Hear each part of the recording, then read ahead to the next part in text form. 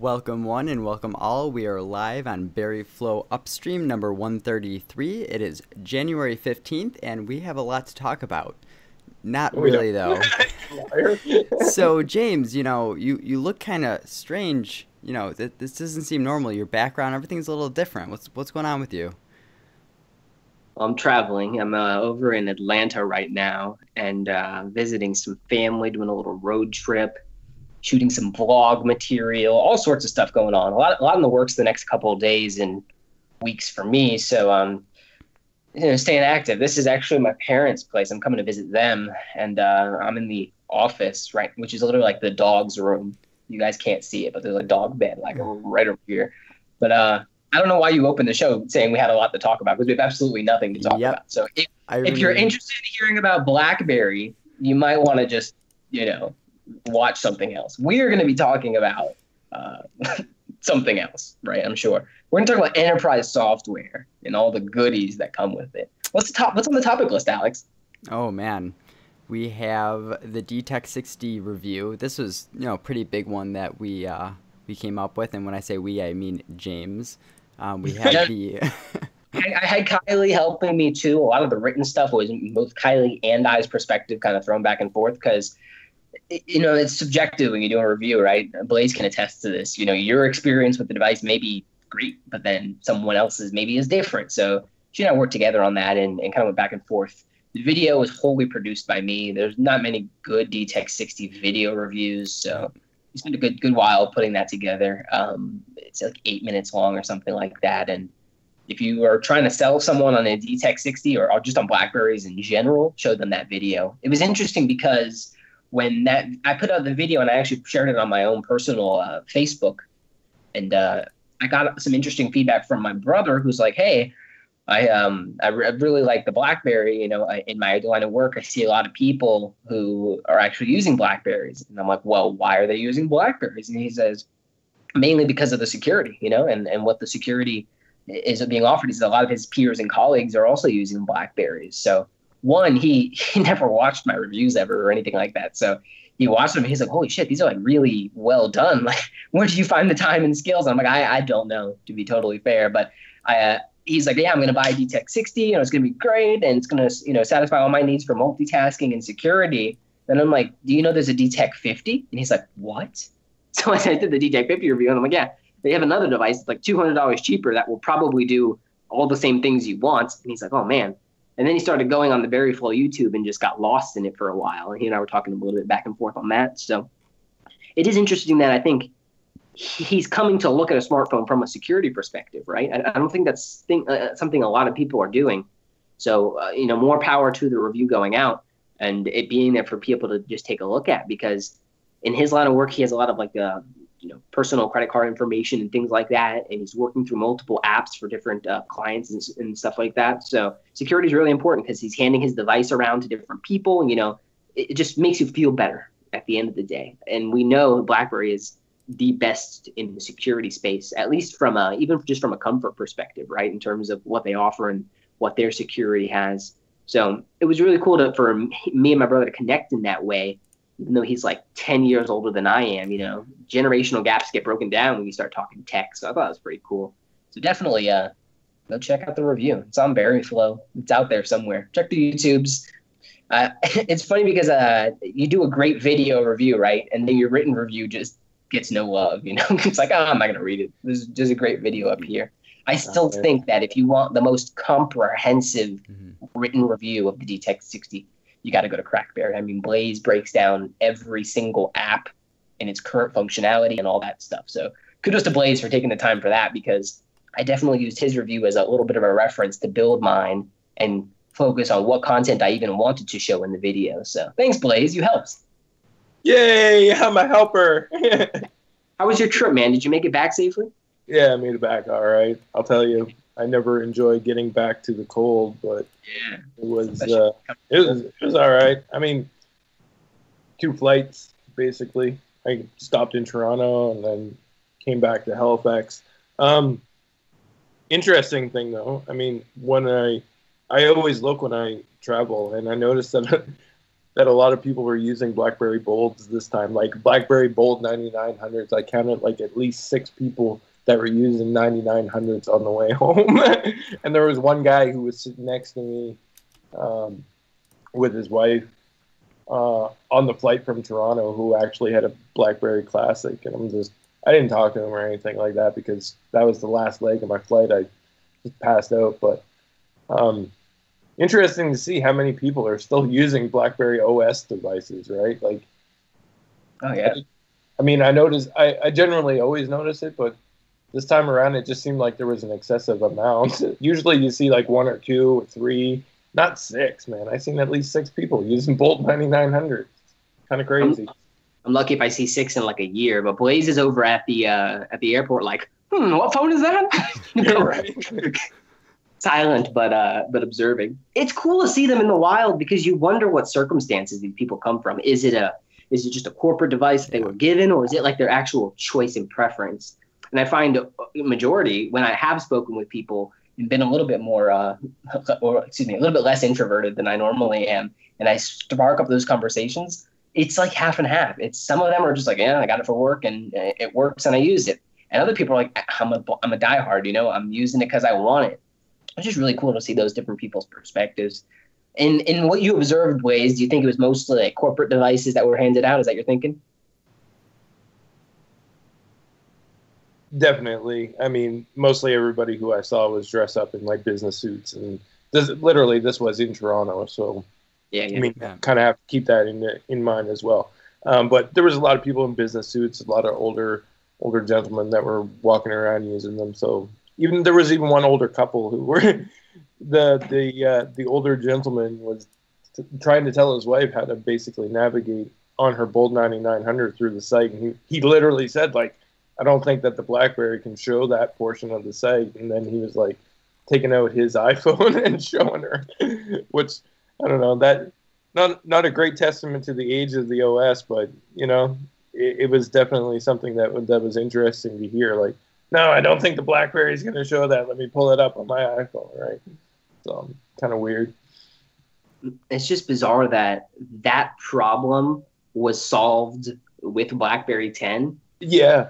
And yet like BlackBerry never, like, it was weird because, and I don't know if it was like the fact that they were so focused on the smartphone at the time and maybe not so focused on BES 12 and BES and how that was evolving, but the BlackBerry work-life balance on BB10 literally was built to avoid that problem so that you could have both lives, your work and personal on one phone and do it in a super seamless way and have a hub that worked across both of them, across both sides of that partition, right? I mean, that's literally what that phone was built for, so that people wouldn't have to carry a Bold 9900 and an iPhone. And yet we still see people today who now have a Classic and then an iPhone, or, some other type of BlackBerry and an iPhone and or, a Samsung device. It's just kind of crazy to think there are solutions to the problem, but the CIOs and the IT guys, maybe Alex can explain why this is the case, but are still clinging to this dual phone thing that's going on. I don't know if it's like BYOD meets the corporate needs and you got to have 2 to satisfy both sides. Like, I'm not quite sure because there's so many solutions nowadays. It's like people get stuck in something they're comfortable in and then they don't want to leave it. You know what I'm saying? Yeah. What are your thoughts on it, Alex? Why do you think there's that dichotomy? No, I mean, this is like a really small scale. But looking at some of my clients, the clients that have 2 phones, like one for work and one for personal, oftentimes it's kind of an older person. I think it's just simplicity. So yes, it's a pain to carry 2 phones with you, but they know I'm on this phone, this is all my business stuff, and I'm not screwing around with personal, and I don't need to understand that, if I do something personal on my work phone, like it's very simple to know that. Whereas the younger generation, or at least someone who's taken the time to learn truly how to use their phone, and like, here's the work segment, here's the personal segment. It is tough though, because like that's definitely not 100% case. I think it comes up to the person. Sometimes they like having 2 phones because, hey, I can use this phone all day and it'll die, and now I have a backup phone, my personal phone or my work phone, and now I have like a fully refreshed battery that I can use. So some use it because they get additional battery in that sense. Other people use it just for simplicity. Other people, I mean, I'm of the camp that's just a pain to carry 2 phones with you. So, figure out how to make it work business and personal. But I don't know. Unless it gets pushed down from the top down or the IT department saying you need to use one phone. And like here, I mean, realistically, I've pushed it on a few companies and I'm like, we can get everything you need on this one phone. And really, the younger generation, they're okay with it. The older generation, they complain and they're like, no, I want both phones. It's just the way I want to be able to make a call, and the number that dials out is this number. I don't want to have to go to an app to make a call to make sure they don't get my personal number and a bunch of little things like that, you know. So I'm not entirely sure though. That's just kind of what I've seen a little bit. But next on deck, kind of what we were seeing here is the BlackBerry Developer Summit in Europe happening in London on March 24th. Do you think anything special is going to happen, or is just, same old developer summit kind of stuff? It's interesting. Yeah, go ahead, please. Was it like, it's a enterprise developer summit as well, because BlackBerry has essentially moved all their development status stuff over to enterprise development at this point. So it's kind of like the developer conference that we saw in New York, only maybe less splashy this time because they were actually unveiling the platform when they did it in New York. And that's why they chose to essentially go ahead and have the Europe one, was because they basically got feedback from the enterprise side of things that they wanted to be able to go ahead and check these things out in such a capacity with the developer platform. But there was none of that stuff was available in Europe. So this is an opportunity for them to go ahead and basically introduce these things to developers who are interested in picking it up in Europe. So I don't expect anything super splashy to happen. It's just a developer event that people will go to, but hopefully in the long term, I mean, those developer events are things, that's how apps get built. That's how people learn about new things, right? So even though we don't generally see it on our side, that is the reality of it. That's how people learn about this stuff. So, it's good that they'll have it available for people to attend. Totally. Even with with BlackBerry UEM and the whole app platform behind it, going to a region and getting developers who are building those apps for companies in that region, I think is critical, because that just brings the value of UEM up for those individual businesses who maybe need a specialized app for their employees. So I think it's a great idea to go there, get with the local community in the area and say, all right, here's our platform. You may have an app already. Let's bring it on board and show you how you can weave it into this whole solution so that you can increase your security credentials and overall flexibility too. So definitely, as Blaze mentioned, it's something good to do. Maybe not as flashy this go around, but maybe they've learned a little bit also from those earlier releases that they can take in and compound on some of the information that they're able to give as well. We've talked many months on this podcast about a lot of the London and UK focus that we're seeing there in Europe. So I think it's just great to have presence there as well, because a lot of the businesses and customers that they're looking for are all about it. You know what I'm saying? They're all about having that corporate security. So I think it's pretty great to have some presence there, have the BlackBerry name out. I think it's just positive overall. What else do we have, Alex? I was wondering, how do you get the dark theme kind of working on the BlackBerry Hub on Android? Is that a thing that you can do now? I was hearing a couple things. Yeah. So first, before we talk about dark theme, which is the name of this podcast, right? I think it's a clever thing to do because it's like a statement almost, I think, to a lot of the PDUs out there.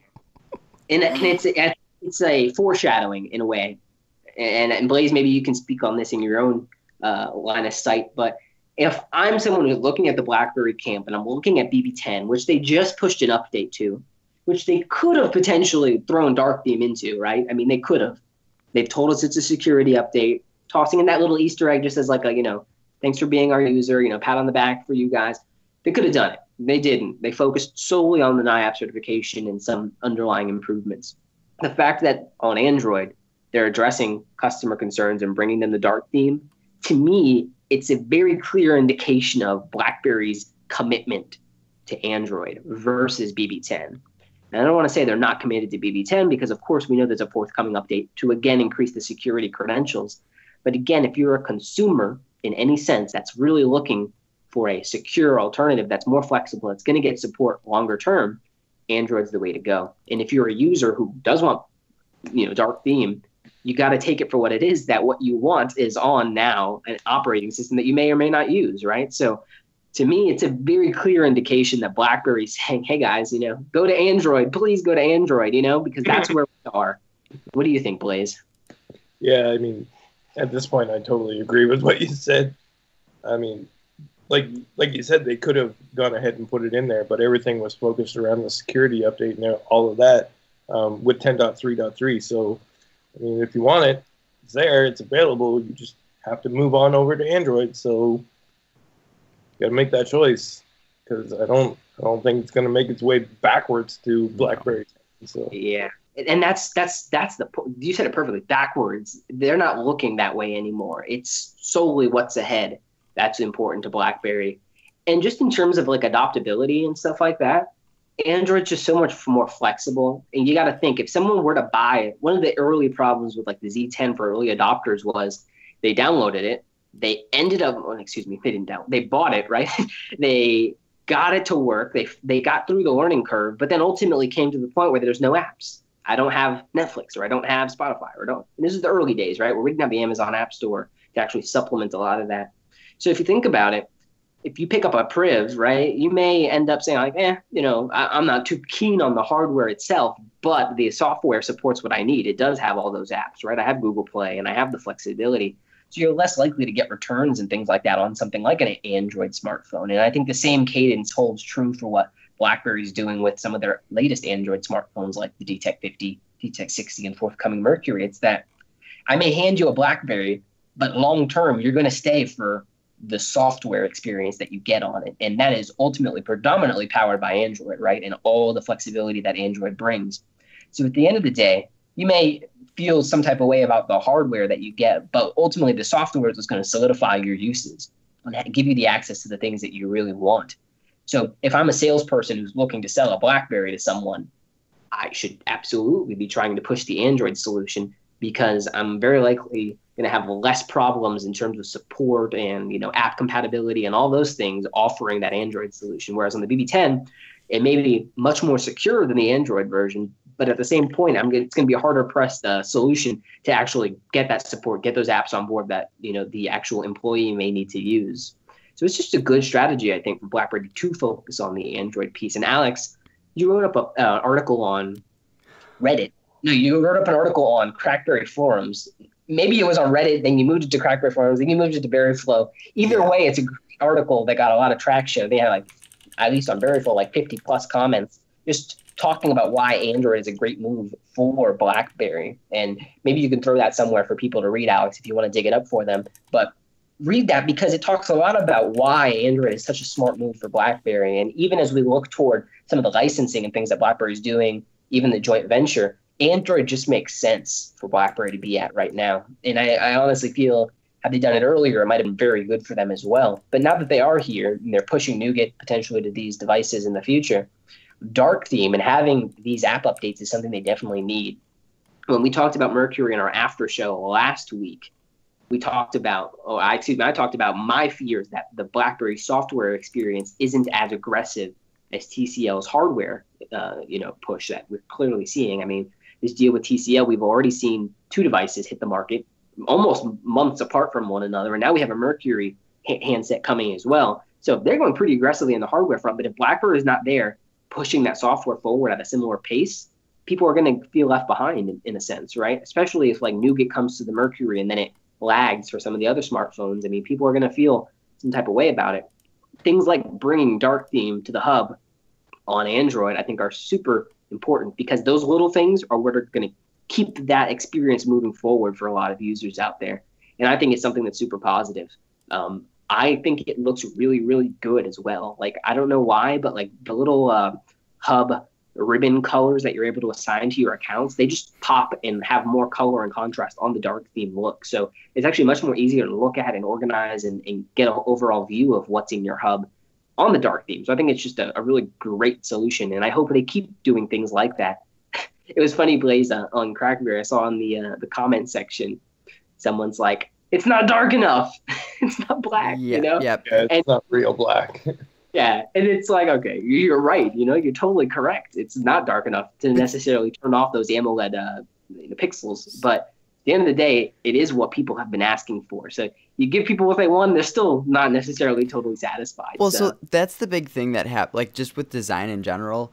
If you use just pure black, then you need to lighten it up to have breaks and things like that. Whereas when you're using like a darker gray, then you can use black or a little bit darker gray to break things up. So visually you can get something that looks really nice if you're using dark grays, but once you do just a black user interface, it's going to be very ugly yet functional. So you're always going to have that kind of discrepancy. It's like, I want pure black because it's going to turn off AMOLED and I want the battery savings.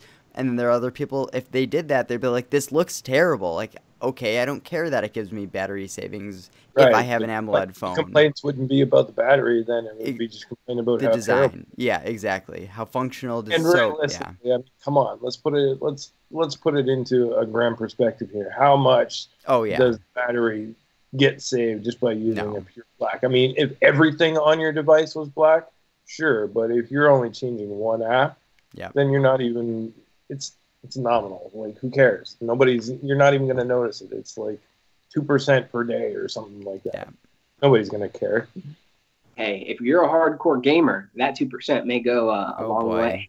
Oh boy, I saw that little I use gesture there. BlackBerry's app on Android into black because, why not? If it's there and it's an option, I'd use it. And I think a lot of people, if it defaults to that dark gray, good. Mm-hmm. But if black was an option, why not? People might use it. And again, maybe a forthcoming update, right? This dark theme is still in beta, if I'm correct, Blaze. So it's not necessarily wholly available to everyone right now. But once it is, options are good. And leave yourself some runway to continue adding other things on, right? You throw it all at once, people are just going to be like, oh, too much, right? And just leave it where it is. Slow and progressive updates give them a roadmap to build on the software experience. I'm still just waiting for the productivity edge to get updated with something, because it's like I want to use it, but there's nothing really to use it, It's so redundant in a lot of ways because in Android, you can slide down to get your notifications. The hub has all your notifications, and then the edge has your notifications and emails. So it's like there's 3 different ways to get to one type of thing. It needs to be rounded out in a more seamless way. Just add some app shortcuts, That's all I need. There's also not enough... Integration is not really the right word, but that's what it is. It's basically integration with cloud services and stuff like that.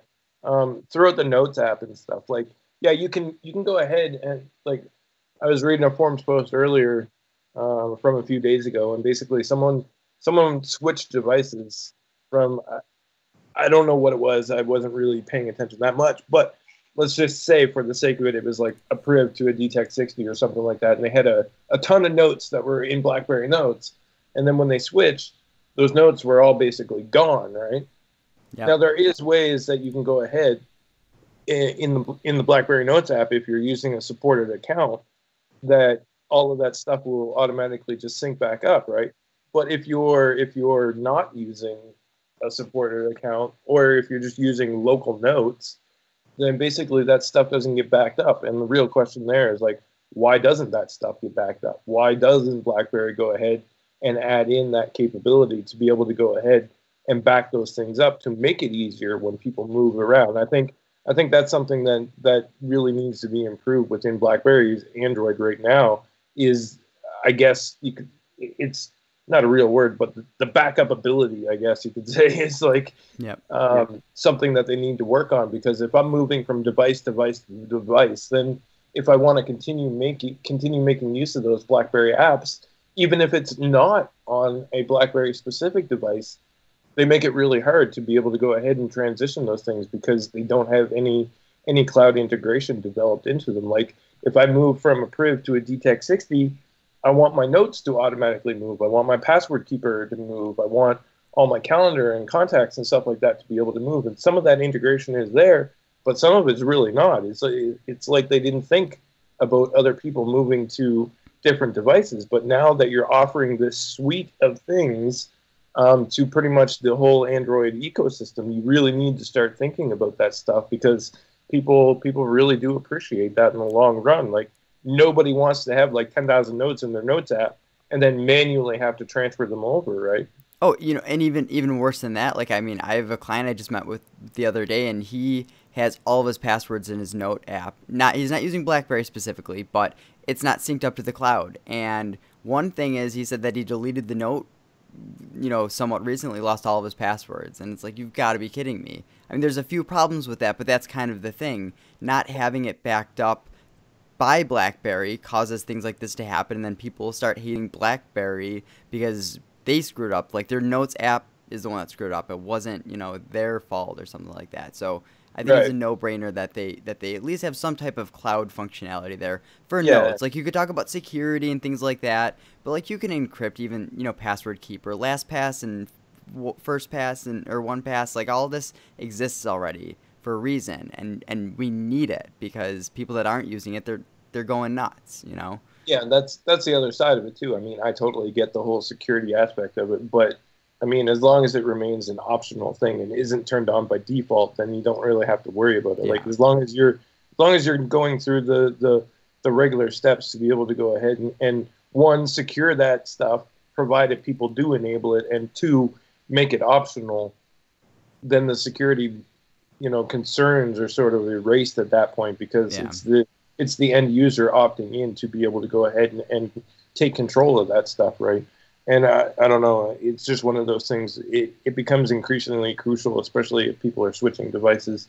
Like, nobody wants to lose data, and unfortunately, that's what's currently happening with the way that some of the systems are set up right now. And I think BlackBerry there's an opportunity there to go ahead and improve it. So. Yeah, and I think the way to improve it is through integration, not necessarily building it yourself. Like, and that's, if they tacked in Google Keep to the Notes app, or to the Tasks app, or plugged into some other APIs that are available through partners, that's the best solution. I mean, especially in terms of the seamless user experience, Blaze, where I could tap my old device to my new device and things transfer over. People think, okay, great, it's all going to transfer over, but then my contacts aren't there, my notes aren't there, and all the stuff that was in my BlackBerry apps is not there, right? And that's a really, really frustrating thing for people who expect it to be seamless and then it's not. So I totally agree. There's a lot of work that can be done. And as we've said before on past streams as well, it's like, how hard is it to throw a file manager together? How hard is it to go ahead and really up the BlackBerry-ness of your Android experience? Because right now it's essentially stock Android, and to force your users to then explore Google Play's millions of apps to try to find a solution that they got out of the box before, again, hurts the user experience to a degree, right? They may find a better solution than they could have ever imagined, but they have to go find it and potentially pay for it. Or just partner up with someone that already made the file manager. Like, there are some phenomenal file managers, and it's like, if BlackBerry just partnered up to make one pre-installed, like, I don't know. I'm sure it's something to be worked out. Right. James, you said it a few seconds ago. Yeah. Like, they're moving from a system that previously offered these things, and arguably those integrations and those connections are what made BlackBerry 10 really, really good, right? So why wouldn't you go ahead and sort of make that same correlation on your Android OS? Like, I know, I'm not saying that they should go ahead and take over everything and basically touch with it up. I'm just saying that they need to have these integrations within their own applications to make them more robust, which ultimately makes the software itself more robust. You don't need to weigh things down. You just need to basically offer more within what your own solutions are, Like, you don't have to go core level with it. Just basically add on to stuff that is already pre-existing with your own apps. If I was BlackBerry, and this is probably a terrible idea, and I probably shouldn't tell BlackBerry, and people are probably going to be upset that I even mentioned this, but if I was BlackBerry, I would sell ad space in the form of suggested apps for good app solutions to plug the holes, so that there's a reoccurring revenue, but then the user ultimately decides whether they want to go get it, right? Put Solid Explorer as a suggested app at the top of my launcher, right? I might just go download it and be like, oh crap, this is just like DB10. It's awesome, right? Yeah. So you don't even need to necessarily go build it or partner or pay for support or whatever, but it's a simple way for people to get access to those things. And it's BlackBerry recommended or BlackBerry suggested. And that's a super low level way for them to go, at least, partner up and do that. It's interesting that Google Pixel Launcher does something similar to that already, just suggest apps to you. And I turn that off personally because I hate that. But what happens though if, like, say they recommend Solid Explorer, and then all of a sudden Solid Explorer gets bought out by Cheetah Mobile, and then they put viruses on it, and people are like, BlackBerry recommended viruses to me. Like, can it come back to them? And that's a great thing that they, for some reason, preload Lookout on the phones, right? Yeah. I don't even know if BlackBerry understands how that happened, but okay. They don't, because I've talked to support about it, and they had no idea that it was there. Anyway, let's kind of close this out. There is a 40% off all accessories from Shop BlackBerry right now. So does anyone want to speak on that? Yeah, go to crackberry.com. There's a nice list of all of those BlackBerry shops by region. Click on that. It'll send you to your specific region for Shop BlackBerry, and you're good to go. And you can pick up all your accessories. I know a lot of people who are picking up like some older devices. I mean, the Priv's at a really good price in a lot of places. So it's nice that these accessories are available. They're OEM accessories, and they're nice. I mean, I really, really like some of them that BlackBerry has, especially some of the like the cases for the D-Tech 50, something like the smart sleeves. My mom uses that on her D-Tech 50, and she loves it. The fact that she can answer a call without having to take the phone out, I mean, she really digs that. And the fact that she can throw it in her purse and know it's basically totally covered except for that small little screen. She loves that. There's a lot of good accessories in there. I also highly recommend the Priv hard shell with the kickstand. I would not get the regular shell, but definitely get the kickstand. It's a little bit more expensive, but you get the kickstand and you get a nice texture on the back, whereas you just get the flat plastic on the standard one. I like that one. There's some good holsters if you're a holster guy. I know there's some holster lovers out there who just will not get away from the holster, so there's some good holsters in there as well. 40% off. I mean, this is what you're waiting for. A lot of people wait on sales to go shop at Shop BlackBerry. This is the time to do it. Something you could do is, buy your accessories and then wait for that device sale, and then you've got your accessories ready to go as well. So go to crackberry.com, check out the post, and again, there's links to all the regions. Click on your region and go make a purchase. All right. That's it. Let's jump into this after show because I got to talk about WhatsApp and why all of this news is recirculating about WhatsApp security for no reason. Why? This is the same. We'll get there. It's fake news. All right, it's fake news. Wrong. We will talk to you next week. See you later. See you guys. Later. That's going on that they don't necessarily talk about in the book. So it's actually like a bigger, more explained story because when he first wrote the books, it was like, I'm writing them. And then it's like, oh, I have a long-term view. Like these are doing well. Let me build a longer plot. So at first, the first couple of books were kind of like standalone to a degree. Good to know. So yeah, I mean, it's cool that he's getting to rewrite it and retell it in that way because this is a Heineken, by the way. I'm not a Heineken guy, but it was in the fridge, so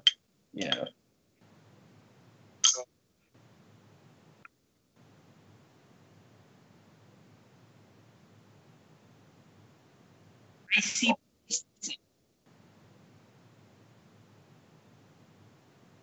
Yeah.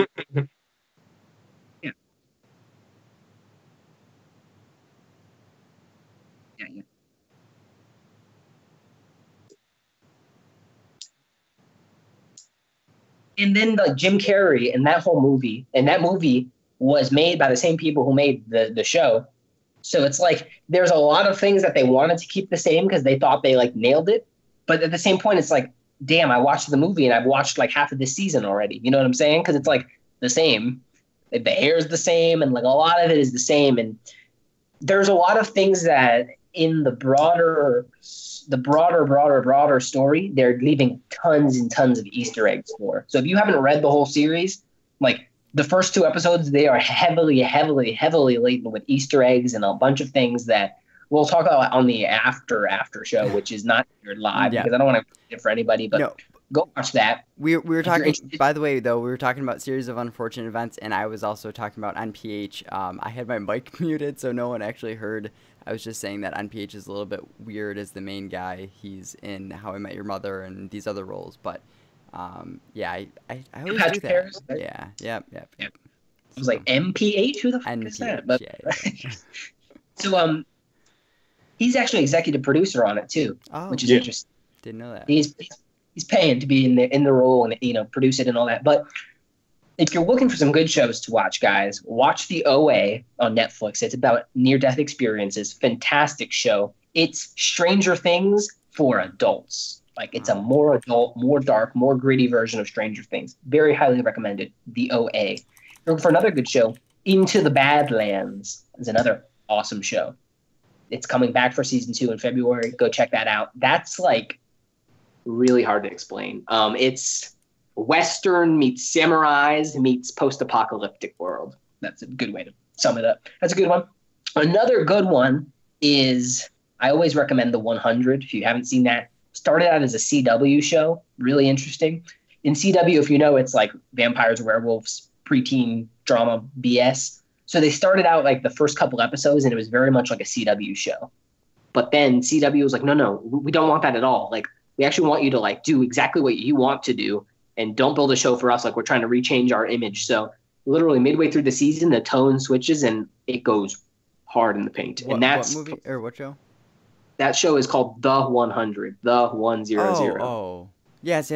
Oh, that's a great show. I'm looking at the OA right now. Is it like Black Mirror in a way? Mm-mm. No? Is every episode like related to the previous episode, or is it like okay? It's a continuous story. Okay. That's a good one. Gosh, what else is out there? There's so many good shows. Preacher's good. Yeah. Sense8 is good. Especially the Sense8 Christmas special was absolutely amazing. If you haven't watched that, it just made you want to party, you know? I couldn't get into Sense8. It was a freaking crazy show. I watched, I think, like 5 or 6 episodes, maybe. It's a little bit confusing. I'm sure it takes more to kind of get into it and fully understand everything that's going on, but it's not my kind of show for whatever reason. Yeah, well, you're no longer my friend, so there's that. No, I've heard great things about it. I was like, great, I don't have to do this podcast. Yes. So, all this stuff with WhatsApp has just been perplexing. And literally, UTV posts these things, and I just cry on the inside because it's like, wow, you wrote the same headline you did 2 years ago again and again.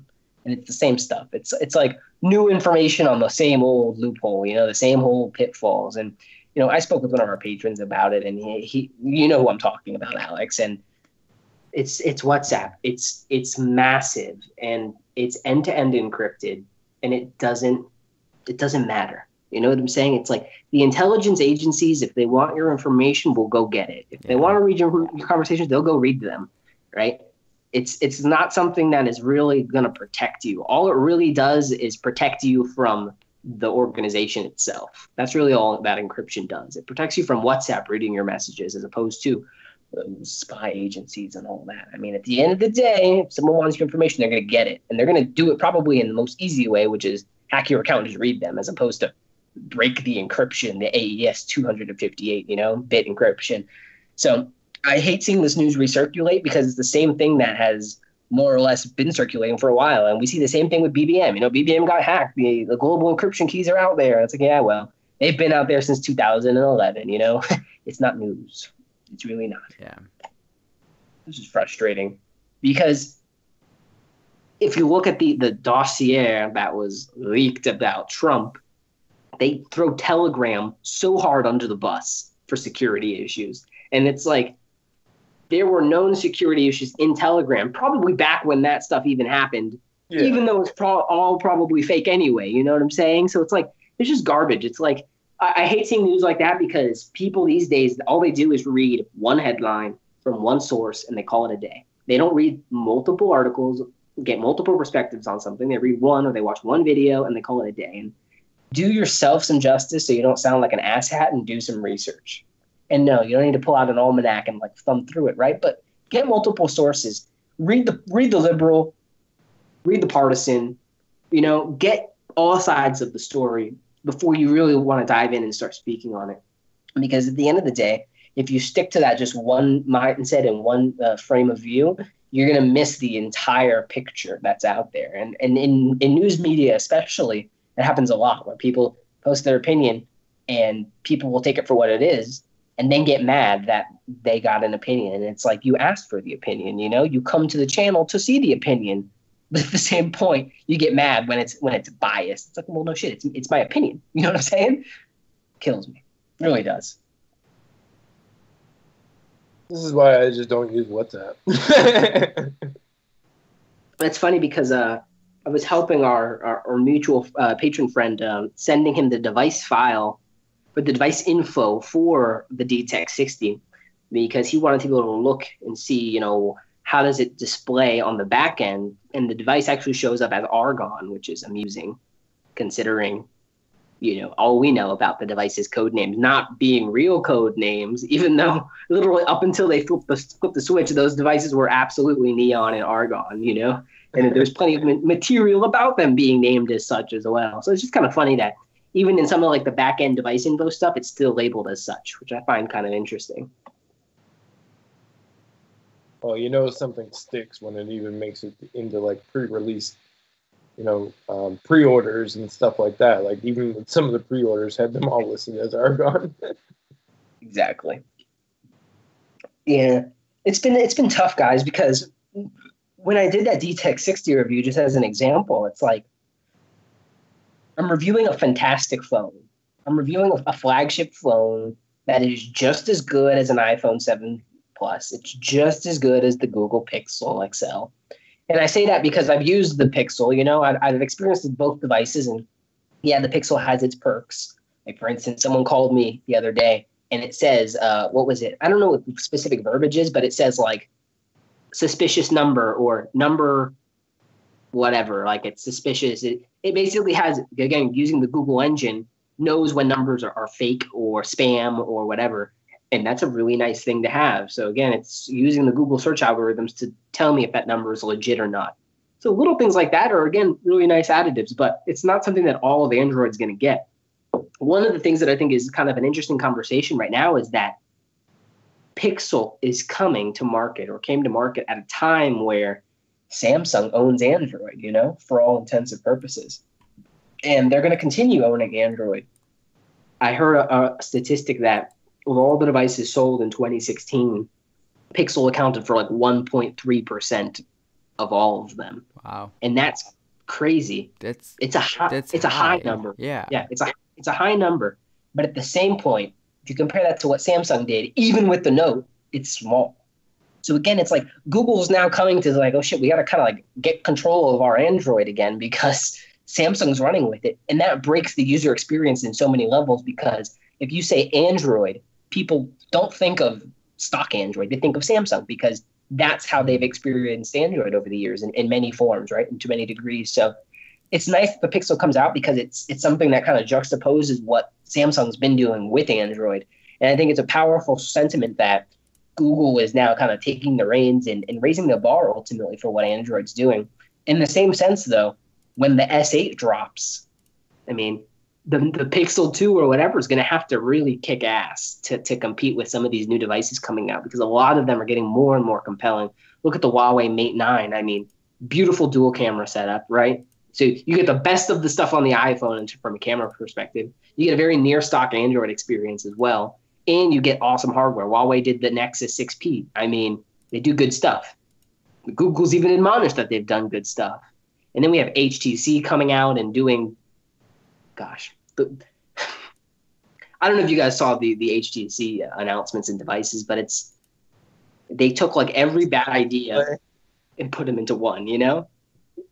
I just don't get it. Yeah. A second screen, like steal the V10 and the V20's thunder, like why? On top of that, the lower price ones using the MediaTek processors. Yeah. It's like, I just don't get it. Like, they made all the wrong decisions. And it's like coming off of the Pixel hardware, you'd think they'd come back with like something killer, but it has a shitty speaker just like the Pixel does, or, not fabulous, considering HTC has done some of the best speakers in the market. All of this is to say that BlackBerry and TCL have a fantastic opportunity to claim market share, because everyone's dicking around right now. That's my opinion on it. But I feel like no one's really pushing the envelope in any real sense. The fact that the Mercury's coming out and doing something different, I think is powerful to the market, because it shows people that, innovation isn't dead necessarily. And if they can prove a market for 40 Androids, that even opens their own niche up to do whatever the hell they want. They can serve that user base in the enterprise space and really kill it. Because I think a lot of people do want something that is secure and that is productive, and that is ultimately has that BlackBerry look and feel. A lot of people, after posting the DTEK 60 review, are like, nice phone, not for me. You know, I want something that looks like a BlackBerry. I don't want just another slab. You know, I'm not going to pay $600 or $400 for a slab. I want a BlackBerry. You know, I want something that looks like a BlackBerry. The Mercury will cover that. Exactly. So it's cool that they're going to have that roadmap of devices to 2019, because it shows, again, that aggressive focus on being in the hardware space and competing with the giants. And if TCL is bold enough to back up those claims and market to those claims, and they want to compete with Apple and Samsung, they're the ones that can do it. They have the propensity to absolutely go out and kill it. It's just very interesting the way the market sits right now, because with Samsung having the lion's share of the Android mind share and market share, the overall experience is just going to get more and more squeezed by Android and Google. Because at the end of the day, if Samsung is controlling a lot of what the users are experiencing on Android, and Android isn't given the room to breathe the way it needs to, you can imagine that the tensions are going to rise between those two. And at the end of the day, either Samsung is going to go and choose another operating system and figure out the app solution with money on their end, or then Google's going to have to do more and more things to make the Pixel or whatever phone they're launching more and more unique and increase the value proposition. One of them crazy things about this whole HTC device is that HTC didn't talk about, is that it's one of the only Android phones right now that has the Google Assistant and AI built into it. I mean, you'd think you'd want to talk about that, right? But no, of course not. It's very interesting, in the marketplace. Do you guys think that we might see more and more phones have that Google Assistant kind of preloaded onto it? What do you think, Alex? I genuinely don't know if it's going to be. I mean, it makes sense for it to be in the future.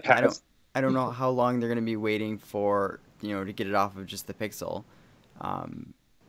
There's only, I don't think it's really a selling point of the Pixel. And in some scenarios, like, I kind of miss the other one, because you can, like, identify music with it, whereas this one you can't. Like, it's missing some functionality. But there are a lot of things that I love about about the Assistant too. But they're, like, slowly adding back features. So now if you actually hold down and you swipe up, you can't do it on the home screen. So that's interesting. But if you hold down and swipe up, damn it, it's listening to me talk. Yep, there's now share screenshot. So they got rid of that for a long time. And that was like, I missed the old one, because you could just, like, take a quick screenshot and send it over in one action. So like, they're slowly adding things back to Assistant. So I feel like Assistant's just not even there yet for it to be mass released. But that's the reason for it to go ahead and get mass release. Because how do you make an Assistant better? You get more users of it. You get it learning more. But some of it, like, they know that they need to add it back. They're just being slow with it. So I wonder, I feel like they're just very slow moving with it, but they're probably doing a ton of shit. Like, I don't know. What are they? You analyze data, Mm-hmm. I mean, it takes a long time to filter through data, even with machine learning and stuff like that. It takes a long time to filter through data. And basically, they're going to take their time, add back all the stuff that people want, essentially add it back, and then release it out gradually, because that's how things improve. You release them gradually. To me, it basically, Assistant is acting in exactly the Google way, which is roll it out as a quote-unquote beta for a long period of time and then just let it loose, right? Like, that's generally what happens with Google products, is they get released in a beta form. The Pixel is literally, the Assistant on Pixel is basically a beta release without actually calling it a beta release. And then they just continually add features to it until it becomes a really great product. And then, if it falls under standard Google operating procedure, they'll kill it off at its peak. So true. This is great. Let's kill it. Yeah, Google. It just kills me, because, like, from an architectural perspective, QNX is so much better. The multi-threaded, true multitasking, obviously the much smaller code base and all of that. I just wonder where we're going to be, like, in 5-10 years. Like, are we going to be talking about Android and iOS, or are we going to be talking about, like, the next gen operating systems, and what do those look like? Who made them? If I was Samsung right now, I would absolutely be building the next gen operating system, because if I could move people away from Google and control what I'm getting off the shelf, that would be powerful. Like imagine if Samsung made an open source operating system to compete with Google longer term, right? And built in some of their own AI capabilities and things like that. It just makes me wonder really long term where we're going to be and what we're going to be talking about in terms of the mobile environment versus the kind of broader IoT environment too, because so many things out there right now are basically cruxed and held back by the pace of what Google's offering. I don't know if you guys saw, but like Google's made changes to the Android 7 release that are requiring in the guidelines that you do not modify the notification system at all, right? So you keep to the stock, because really like Nougat, the best part about it is the new notification chain, right? And the new quick replies and instant replies and all that stuff. And they're not signaling, BlackBerry or Samsung out in that. They're really going after like all the Chinese manufacturers who are doing whatever the hell they want with Android, and we're modifying it to all hell and it doesn't even look like Android anymore. The fact that those people are doing that gives me the idea that there is probably a market out there of people who want more flexibility and more customization to make a unique experience for themselves. And that's where I see the licensing potential of something like BB10 to a Chinese manufacturer, small margin business somewhere else, so that they can go crazy and do whatever they want, right? And preload their, Chinese app store and that has all the pirated apps and whatever, and they get to do all of that and have the flexibility and customization that they want without necessarily, being tied to Google. Because again, Android is just going to get more and more stringent on what they demand people use in terms of the guidelines of rolling out this open source project. And even more so with the Google Play services and things like that, all of it is much more confined and streamlined, right? If you really want the pro level access and support, then you're going to have to go ahead and get Google Play services built into your apps. And then from there, again, you're confined down the Google path to make your app, totally successful in the Google Play Store and things like that. So it's just kind of interesting the way these algorithms and everything works together. I'm still interested to see really like who's going to come out ahead in all of this, especially in the automotive space, because that's really pressing for BlackBerry right now, I think. And with Tesla and Lennox and all of their, neural net stuff coming out, it's getting competitive. It really is. How far away do you guys genuinely think we are from autonomous drive, like at a consumer level? Do you guys think we're going to see it in the next 5 years? Yeah. Yeah. I was going to say 5 years would be like the max. I'm hoping 3 to start seeing some serious stuff on the road. I am curious about what is going to make mainstream, though, because will it be Uber or will it be, Google trying their thing with Waymo or whatever it's called? Like, who's going to be the one that's going to make it the norm? Or is it just going to be in the major transportation? Who is someone is saying something along the lines of some cities and towns and places are working into putting like magnets in the road to allow for cars to like know where the road is, because like one of the things is if it's snowing and rainy or a bunch of different things going on, it's tough for a car just to be spinning around with the little camera saying I'm on the road right now, because it's looking it cues versus everything else. Well, what if there's a lot of snow on the road? You can't tell where the road is versus the sidewalk and everything else. So yeah, something along the lines with like magnets or cabling that can push up like a little frequency or something. And that's actually like interesting, because it's like that's building it into the road instead of relying on the car. And that makes sense. They really should be able to be met two ways, right? Like the car is being manufactured and made, and then the road should be able to work with it as well. It doesn't necessarily need to be 100% the car. So, but it is a tougher thing. We need to do some things to get there. That brings up a deeper conversation about the actual roads themselves, though, because, I mean, we're all talking about cars, but there's also technological advances in how they actually put down roads, too. There's solar-powered tiles that are being used as roads nowadays. So, like, I mean, we don't generally hear about it too much, but, I mean, at some point in time, there has to be a convergence of that technology as well, because, who's going to control the network of your roads communicating with the cars? You know what I mean? Like, there's a lot of potential just even in that aspect alone. Like, the term technological highway or whatever actually becomes a reality at that point.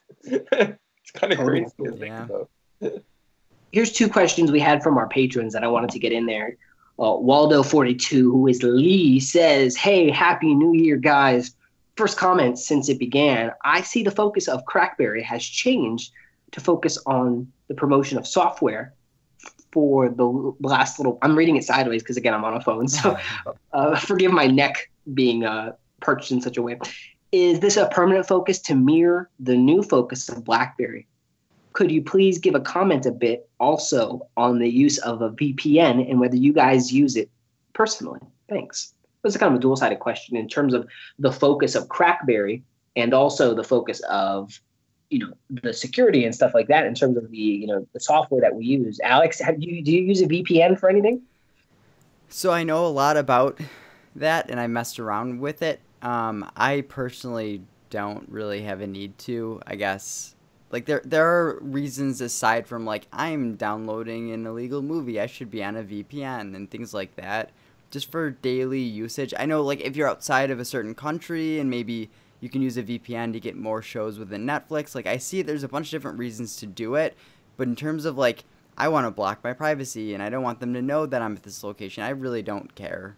So I don't use one. Maybe I feel like, Blaze, like, you of any of us is probably someone who's using it or at least has experience with it. What do you have to say about it? So you're saying Blaze is downloading illegal stuff? No, Okay. I just know that he plays with that stuff a lot more than I do. No, and I mean, Alex is totally on par with that. I mean, that's basically, I don't use mine as a security tool. Like, I'm fully well aware if anybody wants my data, they're going to get my data, but I'm not important enough. Like, what are you going to get from me, right? Mainly, I use mine. I do use a VPN on a daily basis, mainly to essentially just access things that I'm not technically allowed to be able to go ahead and access. A prime example would be like, like the BBC online store doesn't allow US or Canadian customers. However, using a VPN, I can download shows directly from the BBC store. I can purchase content directly from the BBC store just by using my VPN and pretending as though that I'm within the UK. So I use it for that. I also use it for Netflix content. But again, when it comes down to, the behind the scenes security situation of it all, it's not within my interest. Like, I use it for the unintended purposes, basically. Yeah. In terms of Crackberry is selling some software for that too, in fact, because you guys offer some like software and learners courses and things like that. And the VPN was something you guys offered a couple weeks ago. Is that correct? The digital offers that come up. I mean, let's be realistic here. I mean, you can visit that stuff on pretty much any site nowadays that is out there. The Next Web, all of the popular places are basically selling software. That's what those content and those offerings are not necessarily something that's strictly based on Crackberry or any sort of BlackBerry coverage. That's essentially what I was leading into, is like Crackberry coverage is always going to be revolved around BlackBerry itself, and whatever direction that they take us within. And we know that their direction at this point is going to be software. So, as we're in the middle of that now, we're seeing the changeover now. So when that becomes more of a software-focused organization and they start putting out more direct stuff that is related to software, we're going to continue with that coverage as well. We'll also, the device side of things sort of gets a little bit tricky because we don't know where essentially the devices are, in totality going to be coming from. Like, are we going to be reviewing some of these devices that get released in Indonesia? Well, that becomes a little bit trickier because why would anybody within our largest audience, being US, Canada, and UK, even be interested in these devices, right? So it becomes questionable at that point in time, like how much effort do we want to go in to sort of getting our hands on those devices and reviewing them when essentially they're only meant for the Indonesian market. And then it also comes down to, like, who do you contact for those sorts of things too? Do we have any contacts who can provide review units or anything like that? But in terms of TCL, when it comes down to TCL and their North American BlackBerry stuff, we'll definitely be able to go ahead and cover all of that stuff. But again, we're essentially in a transitional period with BlackBerry, and whatever road BlackBerry takes us down, that will be the road that we travel as well. As long as there's something to cover that's BlackBerry, then we'll be there. Yep. Well, he has a surfboard. He's ready to ride the wave. You know what I'm saying? Yeah. We're gonna make it work. Roger LeBlanc, who's Cell Ninja on Crackberry and as a developer at large, makes a lot of good apps for BlackBerry 10 still. And there's actually some forthcoming updates in 2017 for some of his BlackBerry apps. Do is a great example of that, as well as Hubby, and he did a bunch of smartwatch apps. There's tons of good apps there. So check out Cell Ninja for one. Also, one of our patron supporters, he asked a question about BlackBerry and basically automotive in the trucking space specifically. And he mentions, does BlackBerry have a propensity to go do something in not necessarily the autonomous car space, but in the autonomous trucking space, especially because they have radar as well. And that kind of clicked for me when he left his comment, because I'm thinking to myself, that's a great point.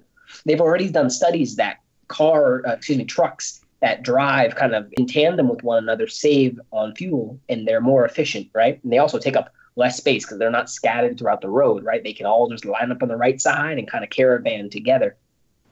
You couple autonomous cars with BlackBerry radar in these large trucking and shipping freights. Now you have an autonomous fleet of shipping, right? And that you can track in real time using radar. So you're using BlackBerry technology to actually support the platform for the autonomous drive, and then also using a BlackBerry IoT device to monitor the cargo in real time. I mean, there's a lot of synergies that could happen between something like that, specifically in the trucking space. Is BlackBerry focused on that? I think right now they're more focused on consumer vehicles. Longer term, right, as these vehicles get more commonplace, I absolutely expect them to go into the trucks and start going even further into that route. Would you guys agree on that? Yeah, absolutely. It just makes sense. And I think once they prove their market and who their customer is with radar, and they really start building that up, then you go to that same customer and say, look, we've driven the XYZ efficiencies for you. Let's talk about the next big opportunity. Let's talk about autonomous and how we can take that one step further. In most businesses, and this has been seen with Uber as well, a lot of the overhead costs in the actual transportation is all labor. It's all paying the people to do the work, paying someone to be there who's part of your organization, who holds your values to actually do the work. When you take that person out of the equation and you put a computer, the costs go down dramatically. To hail an autonomous Uber versus an actual human-driven taxi, longer term in the future, the costs are going to be astronomically lower for the autonomous vehicle to do it. So if you really think about it, autonomous is going to be the way of the future. It's going to be what we're seeing. And we're going to be seeing it across more verticals than just, the automotive and the trucking space too. I mean, we've already seen QNX and autonomous vacuum cleaners at CES 2017. We saw autonomous luggage on wheels that follows you.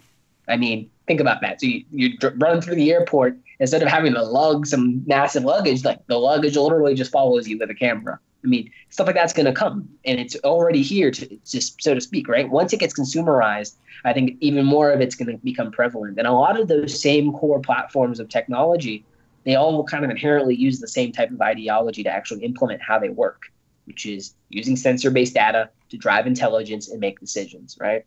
So I absolutely think that's a fantastic question, especially at the Detroit truck show that was done very recently. I mean, we're seeing autonomous really take over and take off. I'm excited to see where we're going to be and where BlackBerry is going to start seizing some of those opportunities, because as endpoints get more and more robust and prolific, there's going to be way more opportunity for BlackBerry to not only drive efficiencies and drop costs for people, but then also make money themselves. And they need that now. Alex, let's wrap it up here. Let's get on with it.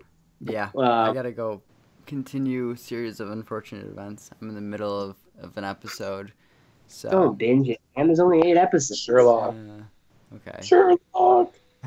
Sherlock is like on the season finale already. There's only 3 episodes, I believe. So. Jeez. Well, at the same time, James, I got to check out the OA. I got a bunch of things I could binge watch this because I got other stuff to watch now. So we're good. The OA is something you'll turn on and you'll be like, oh crap, I got to keep watching. Okay. That's how Sense8 was for me. Like once you get into it, you're into it. I know Blaze is a binger for sure. So. Yeah. All right. Cool. It was nice. Yes. Thank you so much, patrons, for continuing your support in 2017. You know, this content, this show right now is literally for less than 25 people. It's literally for you guys that we do this extra half hour or extra time. So we hope you enjoy it and continue to give us feedback on what you guys want, and we'll tailor that to you to make sure that it, you know, serves you well. We really do appreciate it. So keep rocking in 2017, and we will as well. See ya later, guys. Take care, guys.